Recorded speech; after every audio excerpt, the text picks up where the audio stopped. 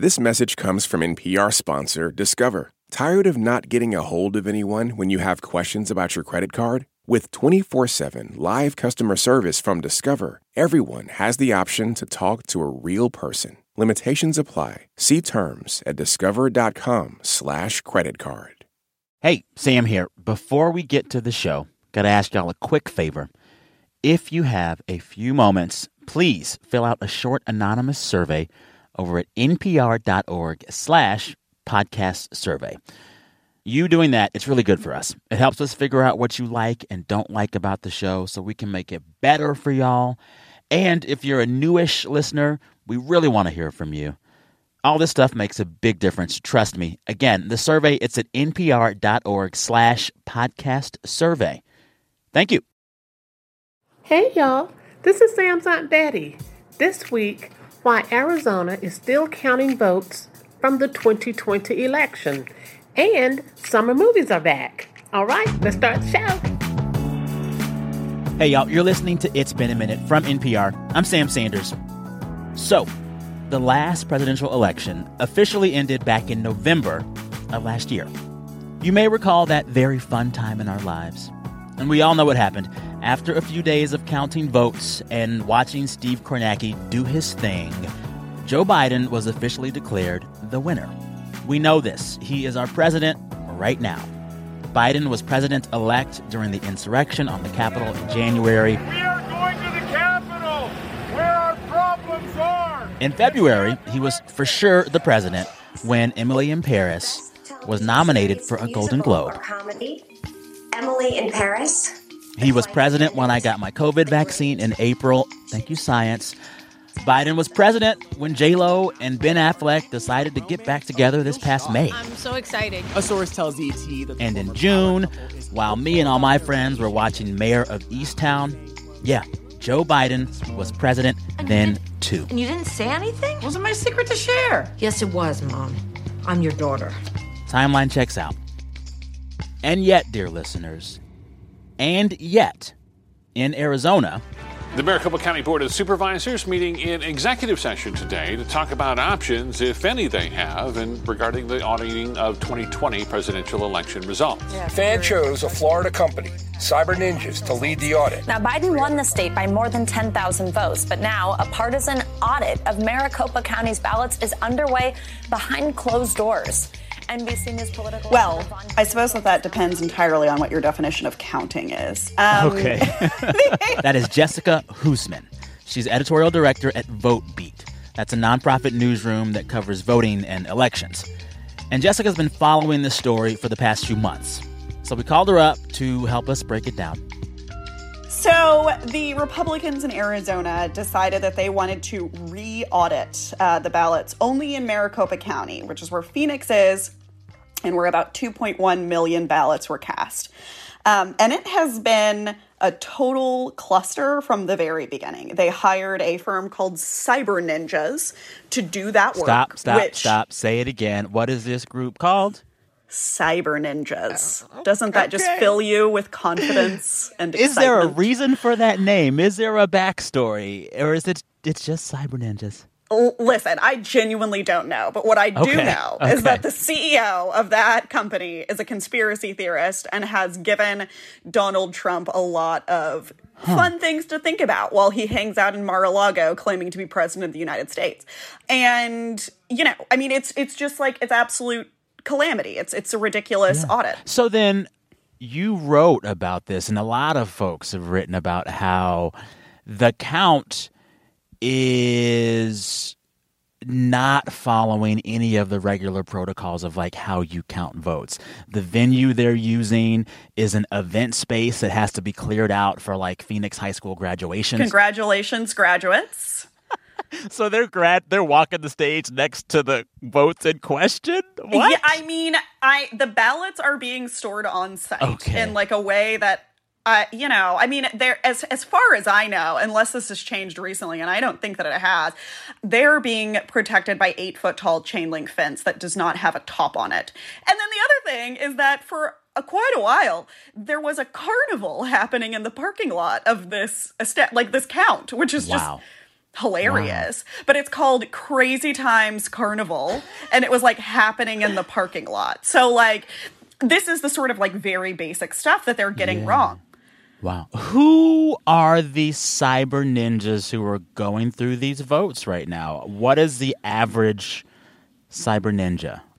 You know, they are volunteers. Like the vast majority of people doing this counting are not like trained staff who know how to do this. They're volunteers who have shown up because they believe that there was something wrong with the Arizona audit. And so the people doing the count have already made up their minds. Wow. So it seems as if the hand recount of Maricopa County's ballots should end this week, according to AZ Central. But the inspection of the paper itself will continue likely until the end of the month. This according to a spokesperson for the review. Could this just go on forever? It's going to go on way longer than the end of the month. Really? I mean, like, by the time that they broke, like, and took their pause so that thousands of Phoenix high school graduates could walk across the stage, they had only counted something like a third of the ballots, and they've been at this for months. So, like, the concept that they'll be done anytime soon is not accurate. Okay. It would shock me if they were done with this by October. You know a group of folks that I wouldn't expect to give up? A group of folks called cyber ninjas. They don't give up. I feel like that's inherent in the name, right? They're just going to keep kicking until they cannot anymore. So, you know, I don't think that this is something that's going to go down quietly, certainly. Okay. So I think the larger question is, how much of this is a direct result of Donald Trump claiming for months, still claiming, in fact, that the last election was stolen from him? And how much of this is really just an over-the-top manifestation of some parts of the GOP that were already there before Trump? So I think that, you know, the premise of your question needs to change a little bit. Okay. I think that Donald Trump was an outgrowth of those Republicans, and this is an outgrowth of Donald Trump, if that makes sense. Yeah. So the answer to your question is both. All right. So Donald Trump was repeating things that Republicans had been saying for decades, right? That the elections were flawed, that we must have voter ID, that, you know, any delay on the count of the election, regardless of how legitimate, was bad and a sign of fraud. I mean, by the time 2020 rolled around, he had already primed his audience to like believe that whatever count came out of the election was going to be subject to intense scrutiny and accusations of fraud. And so when those came, nobody was particularly surprised. And I don't think that I don't think it's a coincidence that Arizona was the first state to do this, because Arizona, we all know, there's like tons of media coverage about this, right? Trump was apoplectic when Fox News called Arizona as early as they did in the night. And he subjected Fox to like a torrent of angry calls and phone calls asking them to redo it. And so that the state that he was most angry about, and not even the closest, right? Like there were states that were far closer than Arizona. And so that Arizona is the state doing this, I don't think is an accident. So at the same time, the 2020 election is being questioned still in Arizona. You've got other Republicans across the country passing restrictive voting laws in several state houses, or trying to pass them. Do the bills and this audit, do they stem from the same motivation? Are they all part of the same worldview, or two different things? I think it's all part of the same worldview. I mean, I think if you are in the camp that believes that our elections are inherently flawed, and you believe that the machines are bad, and you believe that vote by mail is bad, then that's kind of all part of the same frame of thinking, right? Like, well, we didn't like the results of the election, and so there must be something wrong with the system itself and not the candidate, is essentially what they're trying to prove. Yeah. So on the one hand, at the state level, we see a lot of action and activity around elections, whether it be recounts and audits or passing new laws in state houses across the country that would, in some cases, restrict the access to vote. But you juxtapose that with D.C. and Capitol Hill and the federal government, and they can't do anything about voting. You know, we see Democrats control both chambers right now and have the White House, and they cannot get a voting act through to save their lives. What's up with that? What's going on there? Should we expect any movement on this stuff in D.C.? I mean, I have lost all faith in congressional Democrats to get anything through at this point. I mean, it was clear to me and to everyone that H.R. 1 was never going to get 50 votes in the Senate. So let's pause and say what that is. Yeah, so H.R. 1 is a gigantic omnibus bill that the Democrats have put through that deals with everything from D.C. statehood to the types of machines that you cast a vote on. It is a gigantic, almost 900-page bill that has something in it for everyone and thus something in it for everyone to hate. And it was never going to be smooth sailing for this bill. It takes so much on that the Republicans have said for years that this bill was never going to go anywhere. Well, with this whole conversation, inaction in D.C., lots of action on the ground across multiple states, still large pockets of the country believing a lot less in the integrity of our voting systems. Are you, as someone who covers voting and elections, worried? Oh, I'm very worried. I think that there is only so far that you can push your base before they stop voting entirely. And I think that that's my worry here, is that the Republicans have gone so far down this path of convincing their diehard supporters that the system is flawed, that they may choose to just not participate in it at all.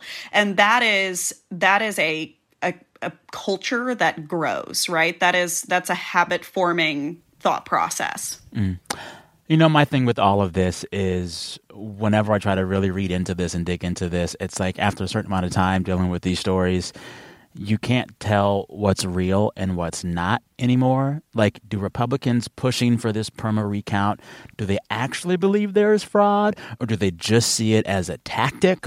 You know, same question for their supporters. And with these bills affecting access to the vote, is the real concern fraud? Is it politics? Is it something else? And over time, bigger picture, does it matter if you mean it or not? If you keep saying it, for a lot of people, it just becomes real. Right. You know, I think I have struggled with this for a long time. I think that there are certainly some Republicans who believe this to be true, who are true believers that voter fraud is real. And even though there is nothing to support that, they really deeply believe it. But I think that more often than not, the people who are pushing this narrative, who hold state elected office, who work for these think tanks, know that it is not real. But it is an easy thing to wrap your base around, right? You know, voting has improbably become a huge base issue for the Republican Party. I mean, like, something as arcane and bureaucratic as, like, what voting machines we buy or what grade of paper we're using for our ballots has become this massive political issue. And I think that it's because there is a portion of the Republican Party that deeply believes that Democrats are trying to disenfranchise white people and enfranchise undocumented immigrants. And that's very politically powerful. I mean, that's wrapped up in racism, that is wrapped up in classism, and wrapped up in mistrust of the government. And these, for a certain part of Trump's base, are pretty important areas for their lives. Whether they've kind of tipped that scale too much and now their voters are not turning out to vote at all because they trust the system that little, I think is an open question, right? Like, there's a fine line between saying, I'm going to turn up to vote because Democrats are ruining this system and I need to save it, and the system is already ruined. Thanks again to Jessica Hoosman of Vote Beat. All right, stay with us. Coming up, the movies are back, baby. We preview what you should keep an eye out for this summer and what you can watch in a real theater, not just on your couch at home. This message comes from NPR sponsor Discover. Here's a familiar situation. You have a question about your credit card. You call the number for help and can't get a hold of anyone. If only you had a Discover card. With 24/7 U.S.-based live customer service from Discover, everyone has the option to talk to a real person anytime, day or night. Yep, you heard that right, a real person. Get the customer service you deserve with Discover. Limitations apply. See terms at discover.com/creditcard. This message comes from NPR sponsor Rosetta Stone, an expert in language learning for 30 years. Right now, NPR listeners can get Rosetta Stone's lifetime membership to 25 different languages for 50% off. Learn more at rosettastone.com/NPR. Support for NPR and the following message come from the American Cancer Society. Dr. Alpa Patel leads a team that researches cancer risk factors, and she shares how a new study aims to impact an underrepresented community. My greatest hope for the Voices of Black Women study is that it will help us understand and identify culturally tailored ways to change and really eliminate the unacceptable disparities for future generations of Black women as it relates to cancer. To learn more, go to voices.cancer.org. An internal investigation found that a cop with the California Highway Patrol sexually harassed 21 women. But those findings were kept secret until a new state transparency law passed. We dug through hours of tapes to find out what happens to officers who cross the line.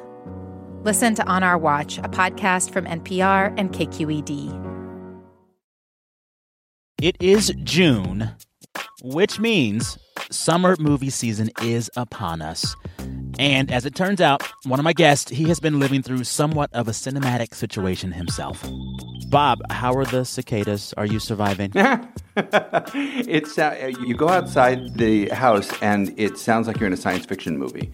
It's really strange sounding. It's weird, the crunch under your shoes, but it's quite an experience. If there is a thriller to be made about cicada season, and this is to both of you, who should direct it? Bong Joon-ho, maybe? I would love to see him take that on. I like that a lot. I've been thinking a lot about Spike Jonze lately, so I think I would like to see the Being John Malkovich take on this. Yes. Wow. Okay. Hollywood, listen up. Listen up. Take notes. My guests for this segment, they are two colleagues I could talk to literally all day about movies and pop culture. Guests, tell folks who you are. Hi, I'm Aisha Harris, and I am one of the co-hosts of NPR's Pop Culture Happy Hour. And I'm Bob Mondello, and I'm the movie critic for All Things Considered. I love it. We're going to talk about summer movies, blockbuster season, movies being back. I'm going to have you both offer some movie picks for the summer. But first, I got to ask you both, have y'all gone back to the movies yet? I have. Yeah. Did you attend a regular screening or a special critic screening, Aisha? I was at a special critic screening. I saw A Quiet Place Part 2. That was my first foray into the theater in over a year. I got a little bit emotional because, I'd been waiting for this for so long. And it was a great experience. It's the perfect movie to see on a big screen. I don't think I would have had the same experience had I seen it on a TV. No, I agree. Yeah. It's terrifying in a theater. And I tell you, the one that I was glad I saw with an audience was In the Heights. Because that one has a real fellow feeling, right? Whereas in A Quiet Place, you want it to be quiet. Yeah. And I also have been pleasantly surprised by these first trickling ins of box office figures. A Quiet Place Part 2 made $50 million this past holiday weekend. Right. That's a good sign for the movie industry, period, right? It sure is. And films overseas in places where the pandemic has sort of receded somewhat are doing much, much better. I mean, China has been setting all-time box office records for some of its films. Everyone is ready to get back out the house. Yeah, I think so. Yep. Well, with that, I want you both to offer up some movies that folks should get out of their houses to go see this summer. You each have a pick. Aisha, go first. Well, my pick is a movie that I was lucky enough to see at its premiere at Sundance back in 2020, right before everything shut down. And that would be Zola, which is based off of the infamous bonkers Twitter thread by a woman whose alias is Zola. You want to hear a story about how me and this fell out? It's kind of long, but it's full of suspense. This Twitter thread is from a few years back. She basically talked about how she met this exotic dancer, became really fast friends with her, and this exotic dancer invited her to go on a road trip to Florida from Detroit. We just met yesterday, and you're already trying to take road trips together? Be ready by 2. And that's when, things get weird. And this film is an adaptation of that story. It stars Taylor Page as Zola, Riley Keough as Stephanie, who is the exotic dancer who brings her on this journey. You also have Nicholas Braun, who you might be familiar with as Cousin Greg on Succession, Coleman Domingo, Jeremy O. Harris, who wrote the Broadway play Slave Play, is one of the co-writers of the screenplay, and Janixa Bravo directs. The talent in this is wild. The movie is wild. It's visually stunning. It had me on the edge of my seat throughout the entire experience of watching it. And so I'm excited for people to see it. It'll be in theaters on June 30th. And I think a lot of people are going to be talking about this. It feels like a really great, perfect summer movie, in part because so much of it takes place like as a road trip and in Florida. And it just has these like really beautiful, beautiful visuals. It sounds great. And it's also already so zeitgeisty. The day that they announced that they were going to turn this tweet thread into a movie, it was a trending topic for like a day or two. The day they dropped the trailer for Zola, that was a trending topic for a day or two. This might be the first, and correct me if I'm wrong, the first blockbuster or movie hit that came directly from Twitter. A tweet thread becomes a film. There's been a couple of stories about Zola and the fact that this was new for Hollywood. Like no one had ever adapted, they've adapted things from articles and from, YouTube videos and short films, but like never anything directly from Twitter. So this does seem to be a first for the industry. Bob, which movie did you pick? I loved a picture from the previous Sundance. It is called 9 Days, which is how long you have if you are a soul in training to get your act together before you are sent to Earth. Am I dead? I wouldn't say you're alive or dead. Are you the boss? I would say a cog in the wheel. It's a really, really compelling film by a new writer-director. It's his first feature. Named Edson Oda. I don't even know where to begin on how brilliant I think this movie is. It's really fascinating. I started watching it. If you watch the trailer, and it's a lovely trailer, it will lead you to believe that it's going to be an amusing little trifle, and it isn't at all. It's this very deep, profound look at character. These folks are sort of auditioning to be sent to Earth, and if they don't make it, then they don't make it to life. As soon as you mentioned the premise, I was thinking of Pixar's Soul. Exactly. Which is also me too. That's kind of what I expected this to be like. It's really not like that. It's a much more profound and much more sort of engaging and interesting and no shade on Soul. Which is actually, that's fair. That's fair. Let me take it back. It's not more engaging. Nothing could be more engaging than Soul. But some things could. Yeah. But I thought it was really terrific, and it's one of a whole bunch of pictures this summer that are going to come out over the next 12 weeks, and there's some really interesting stuff. I think the question for so many people as they decide what movies to watch this summer is, do I watch them at home or in the theaters? Because it seems as if now we have the option to do both. I'm sorry. That should not now or ever be a question. You watch them in theaters. There is no question. I'm sorry. There is no question. Movie theaters, theater in general, Broadway, all of that kind of thing, this is a different art form. And their films are put together to be seen by an audience, which means a number of people, not a person. Watching them at home is not the same.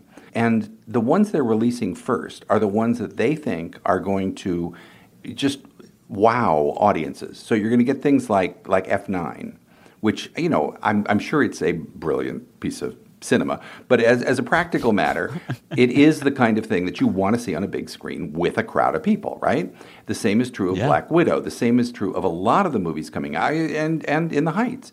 These are movies that make a lot of sense if you're seeing them on a big screen and make a lot less sense if you're seeing them on a television.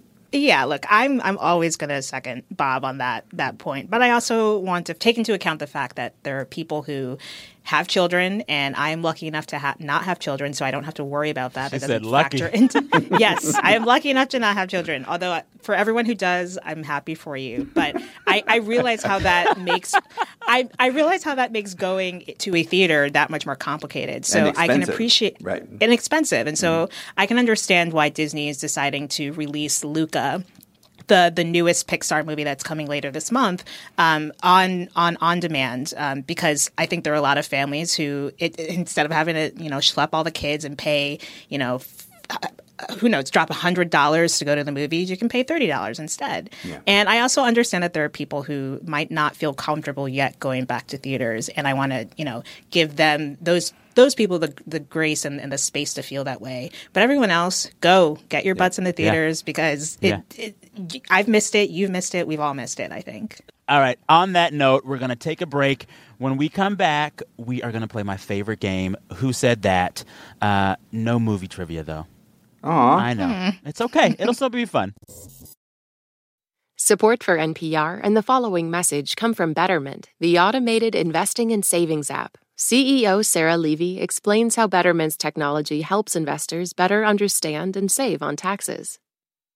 So taxes are a real cost of investing, as are fees.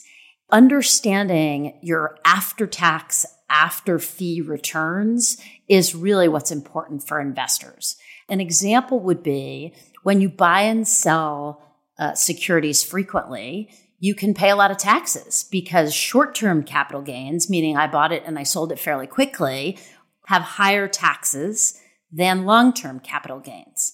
Our technology in particular will tell you what the tax implication of a particular move you'd like to make is going to be before you make that move so that you're making it with full transparency. Learn more at Betterment.com. Investing involves risk. Performance not guaranteed. This message comes from NPR sponsor Charles Schwab with their original podcast, Choiceology. Hosted by Katie Milkman, an award-winning behavioral scientist and author of the best-selling book, How to Change. Choiceology is a show about the psychology and economics behind people's decisions. Hear true stories from Nobel laureates, authors, athletes, and more about why people do the things they do. Download the latest episode and subscribe at schwab.com/podcast or wherever you listen. This message comes from NPR sponsor BetterHelp. When you keep your stress bottled up, it can eat away at you. Therapy is a safe space to get things off your chest and to figure out how to make them better. Try BetterHelp Online Therapy, designed to be convenient, flexible, and suited to your schedule. Get it off your chest with BetterHelp at betterhelp.com/NPR today to get 10% off your first month. For this next segment, I'm bringing on two colleagues. They are two of the folks I most love to talk with about all things movies, TV, and pop culture.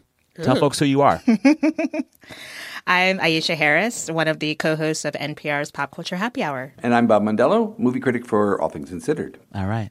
Right now, we're going to have you apply your pop culture knowledge and your general knowledge of all things to my favorite game, Who Said That? Ooh, and it's saying that. Who said that? I believe at this point, both of you have played, right? Yeah. Have you? I don't remember. I feel like maybe with Linda once, Linda Holmes, maybe. But I can't recall. Yeah. Either way, it doesn't matter if you have or haven't or can remember or not remember it. It is burned in my memory. I definitely didn't get any right. It's okay. The game is quite simple. I share 3 quotes from the week of news, and you got to guess who said it or what story I'm talking about. I'll give you a bunch of hints, and I'll be bad at keeping score because it doesn't matter who wins because it's fun all around. That's perfect. Shall we? Mm-hmm. Yes. All right. Here's the first quote. Tell me who said this. During Pride Month, even on Sundays, your chicken sandwich craving can do good. We are making a donation to HRC for every chicken sandwich sold. What corporation said that? Fast food Chick-fil-A? chain said that. No. I was just going to say it wasn't Chick-fil-A. Because they're closed on Sundays. Right. That's right. Well, also, they had a real thing going about sort of anti-pride. Well, yeah, I thought it might be And this ironic. is about that. This is a fast food chain's response to basically Chick-fil-A's chicken sandwich Popeyes? monopoly. Keep going. Other fast food chains. Throw 'em out there. Kentucky Fried. No. The name of their sandwich is Chicken. Keen. Oh, wait. Say Burger it. King? Yes. Burger King. Okay. Y'all will share that point. Wow. So, oh my God. See why I'm not good at this. Oh my God. Okay. Yeah, sorry. It's okay. So that tweet came from the official Burger King Twitter account. They were announcing the release of their new fried chicken sandwich. It is called the Chiking, CH''KING. As you know, for, a year or two now, we've been involved in the fast food fried chicken sandwich wars. Chick-fil-A had the classic, but then Popeyes had one, and it always sold out for like months, and then it's others, et cetera. Burger King is entering the fray now with their fried chicken sandwich, but they're doing it in a new kind of way. They are subtly, well, not so subtly, throwing shade at Chick-fil-A. Yeah. You know, Chick-fil-A has gotten in trouble for donating to anti-queer causes. And Burger King says, if y'all buy our fried chicken sandwich, we will literally give money to the Human Rights Campaign. So take that, Chick-fil-A. It's a lot. The back and forth. It continues. I don't know who got that first point. I think Aisha did. I sure was slow on the uptake. It's okay. I mean, we both were. Y'all don't cover fried chicken for a living. It's fine. Here's the next quote, which I think will also give y'all some trouble. Sorry in advance. Oh, God. Here's the quote. It's about a recent TikTok beef. Thank you to the mass of experienced beekeepers, leaders of the beekeeping community, and all of the beekeeping associations who were quick to come to my defense. Oh, shoot. I saw this on Twitter, but it was one of those things where I was like, I don't want to know about this, so I didn't click on it. Shoot. Wasn't this involving a pop star or no? Not quite. Keep going, though. I feel like you're in the area. Some kind of Bob, celebrity? Any thoughts? No, I don't. This is somebody eating honey he shouldn't have. I don't know. As soon as you say the name, it's going to be. Is it a reality show star or no? No, it's another. Just give me the type of person and the title of person. I'm assuming it's an influencer. Say it. Yes, I'll give you the point. That's good. Also, thank you. Twice now, I've yelled at you both. Say it. I'm sorry. Don't ever let me host Jeopardy. Jesus. So who is this influencer? All right, so that Instagram post comes from a very popular beekeeping influencer. Her name is Erica Thompson. She has a bunch of videos on TikTok and Instagram that show her handling bees, and she's a big deal. She has like more than 6 million followers just from showing her kind of unorthodox beekeeping strategies. So I started scooping bees off the umbrella and putting them into a hive. When bees are in swarms like this, it means they're looking for a new place to live. She's most known for dealing with bees without any protective gear. She's got a long blonde hair just out and about. She'll stick her hand with nothing on it into these hives. So with every handful of bees I scooped, I spent time searching for the queen. I repeated this process over and over again. By the time I removed most of the bees, I still had not seen the queen. But after she blew up for like handling bees in the wild with no protection, another beekeeper from this LA honeybee rescue, they accused Erica Thompson, who is also known as Texas Bee Works. They said she's fake. What? And there's like this response video saying, no real beekeeper handles bees in that way. I see you. We all see you. All of us female removal specialists, we see you. We know you're faking. So are they CGI bees? I'm confused. Who knows? They claimed that like Erica Thompson's husband helps her stage these fake bee interactions. Like, I don't see her using power tools. I don't see her using ladders. Her husband goes in, cuts everything up for her. She lifts it up. It's a mess. That's really Which neither of you have heard of. No, not even about not hearing about it. On the other hand, that's a really curious. I mean, I'm trying to think what would protect your arm if you were reaching into bees. I can't think what would do it. Maybe Novocaine. Yes, Novocaine. This last quote, I think you'll get it. He's now jinxed. It is a daytime television icon. Here's the quote.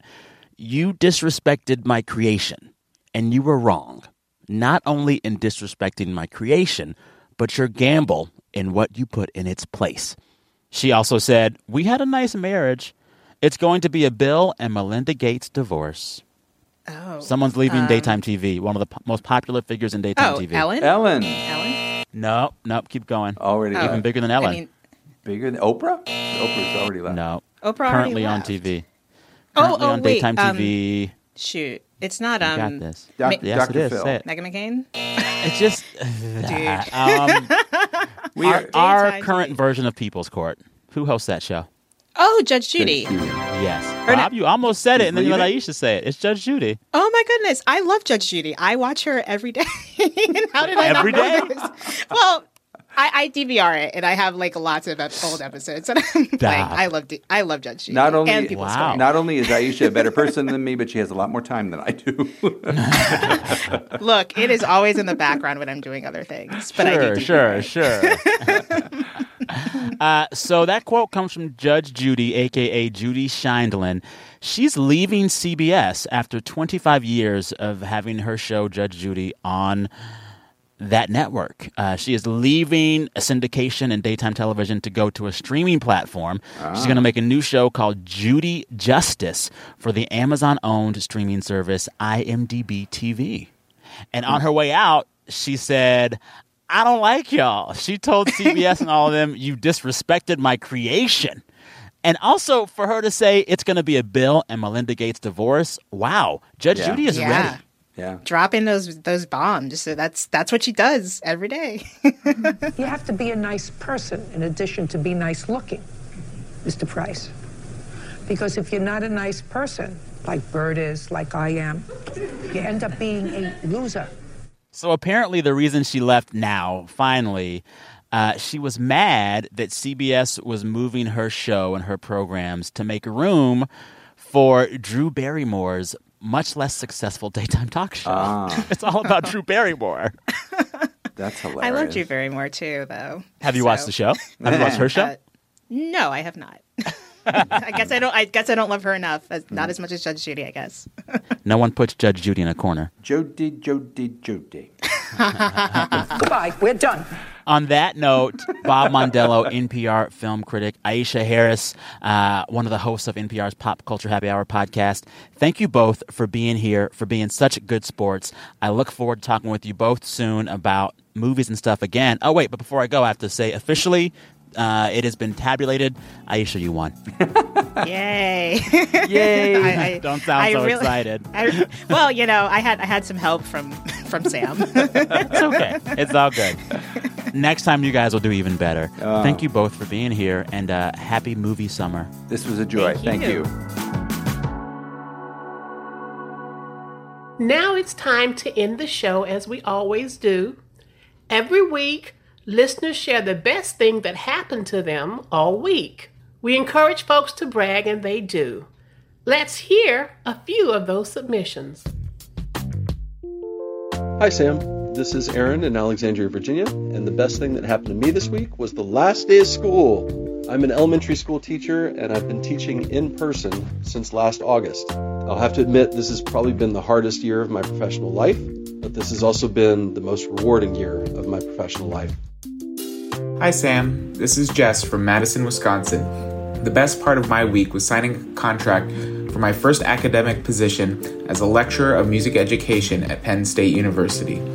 I'm Sasha, and the best part of my week was having my first beach day of the summer with some friends. Hi, Sam. This is Deborah from San Francisco, and the best part of my week was walking into a bookstore just on a whim. It felt so good.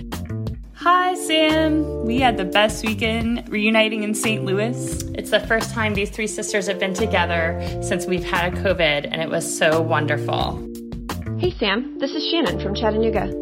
Since the beginning of your show, I've listened as others have celebrated their adoption days on this segment, and I've looked forward to the day that I could send a similar memo. So now, I'm really excited to say that the best part of my week is that we were able to finalize the adoption of the two wonderful kids we've been fostering for the last 3 years. It was really a great week. Happy summer, everyone. Love the show. Thank you for all that you do. Bye. Bye, Sam Sanders. Bye, Sam. Bye, Sam. Thanks to all those listeners you heard there. Aaron, Jess, Sasha, Deborah, Jen and her sisters, and Shannon. Full disclosure, best part of my week was playing a bunch of Steely Dan. For whatever reason, it was like playing in the grocery store or the whatever, and I got on this Steely Dan kick, and I was reminded that Dirty Work is one of my favorite songs. I'm a fool to do your dirty work, oh yeah. I don't want to do your dirty work no no more. Thank you, Steely. Thank you, Dan. Listeners, you can share the best part of your week at any point throughout any week. Just record yourself and send that voice memo to us via email, samsanders@npr.org, samsanders@npr.org. And before we close, we've got one last thing to ask of you. We want to know how we are doing making this show for you. What do you like? What do you not like? What keeps you coming back? What makes you turn off the radio or pull out the earbuds? You can tell us by taking a short, anonymous survey. It's anonymous, I promise. Go to npr.org/podcast survey. Again, that's npr.org/podcast survey. It will really help us out. Be honest, okay? This week, It's Been a Minute was produced by Janae West, Andrea Gutierrez, Sylvie Douglas, and Liam McBain. Our intern is Manuela Lopez Restrepo. Our fearless editor is Jordana Hochman. Our director of programming is Steve Nelson. And our big boss is NPR's senior VP of programming, Anya Grundman. All right, listeners, till next time, be good to yourselves. Thank you, as always, for listening. I'm Sam Sanders. We'll talk soon.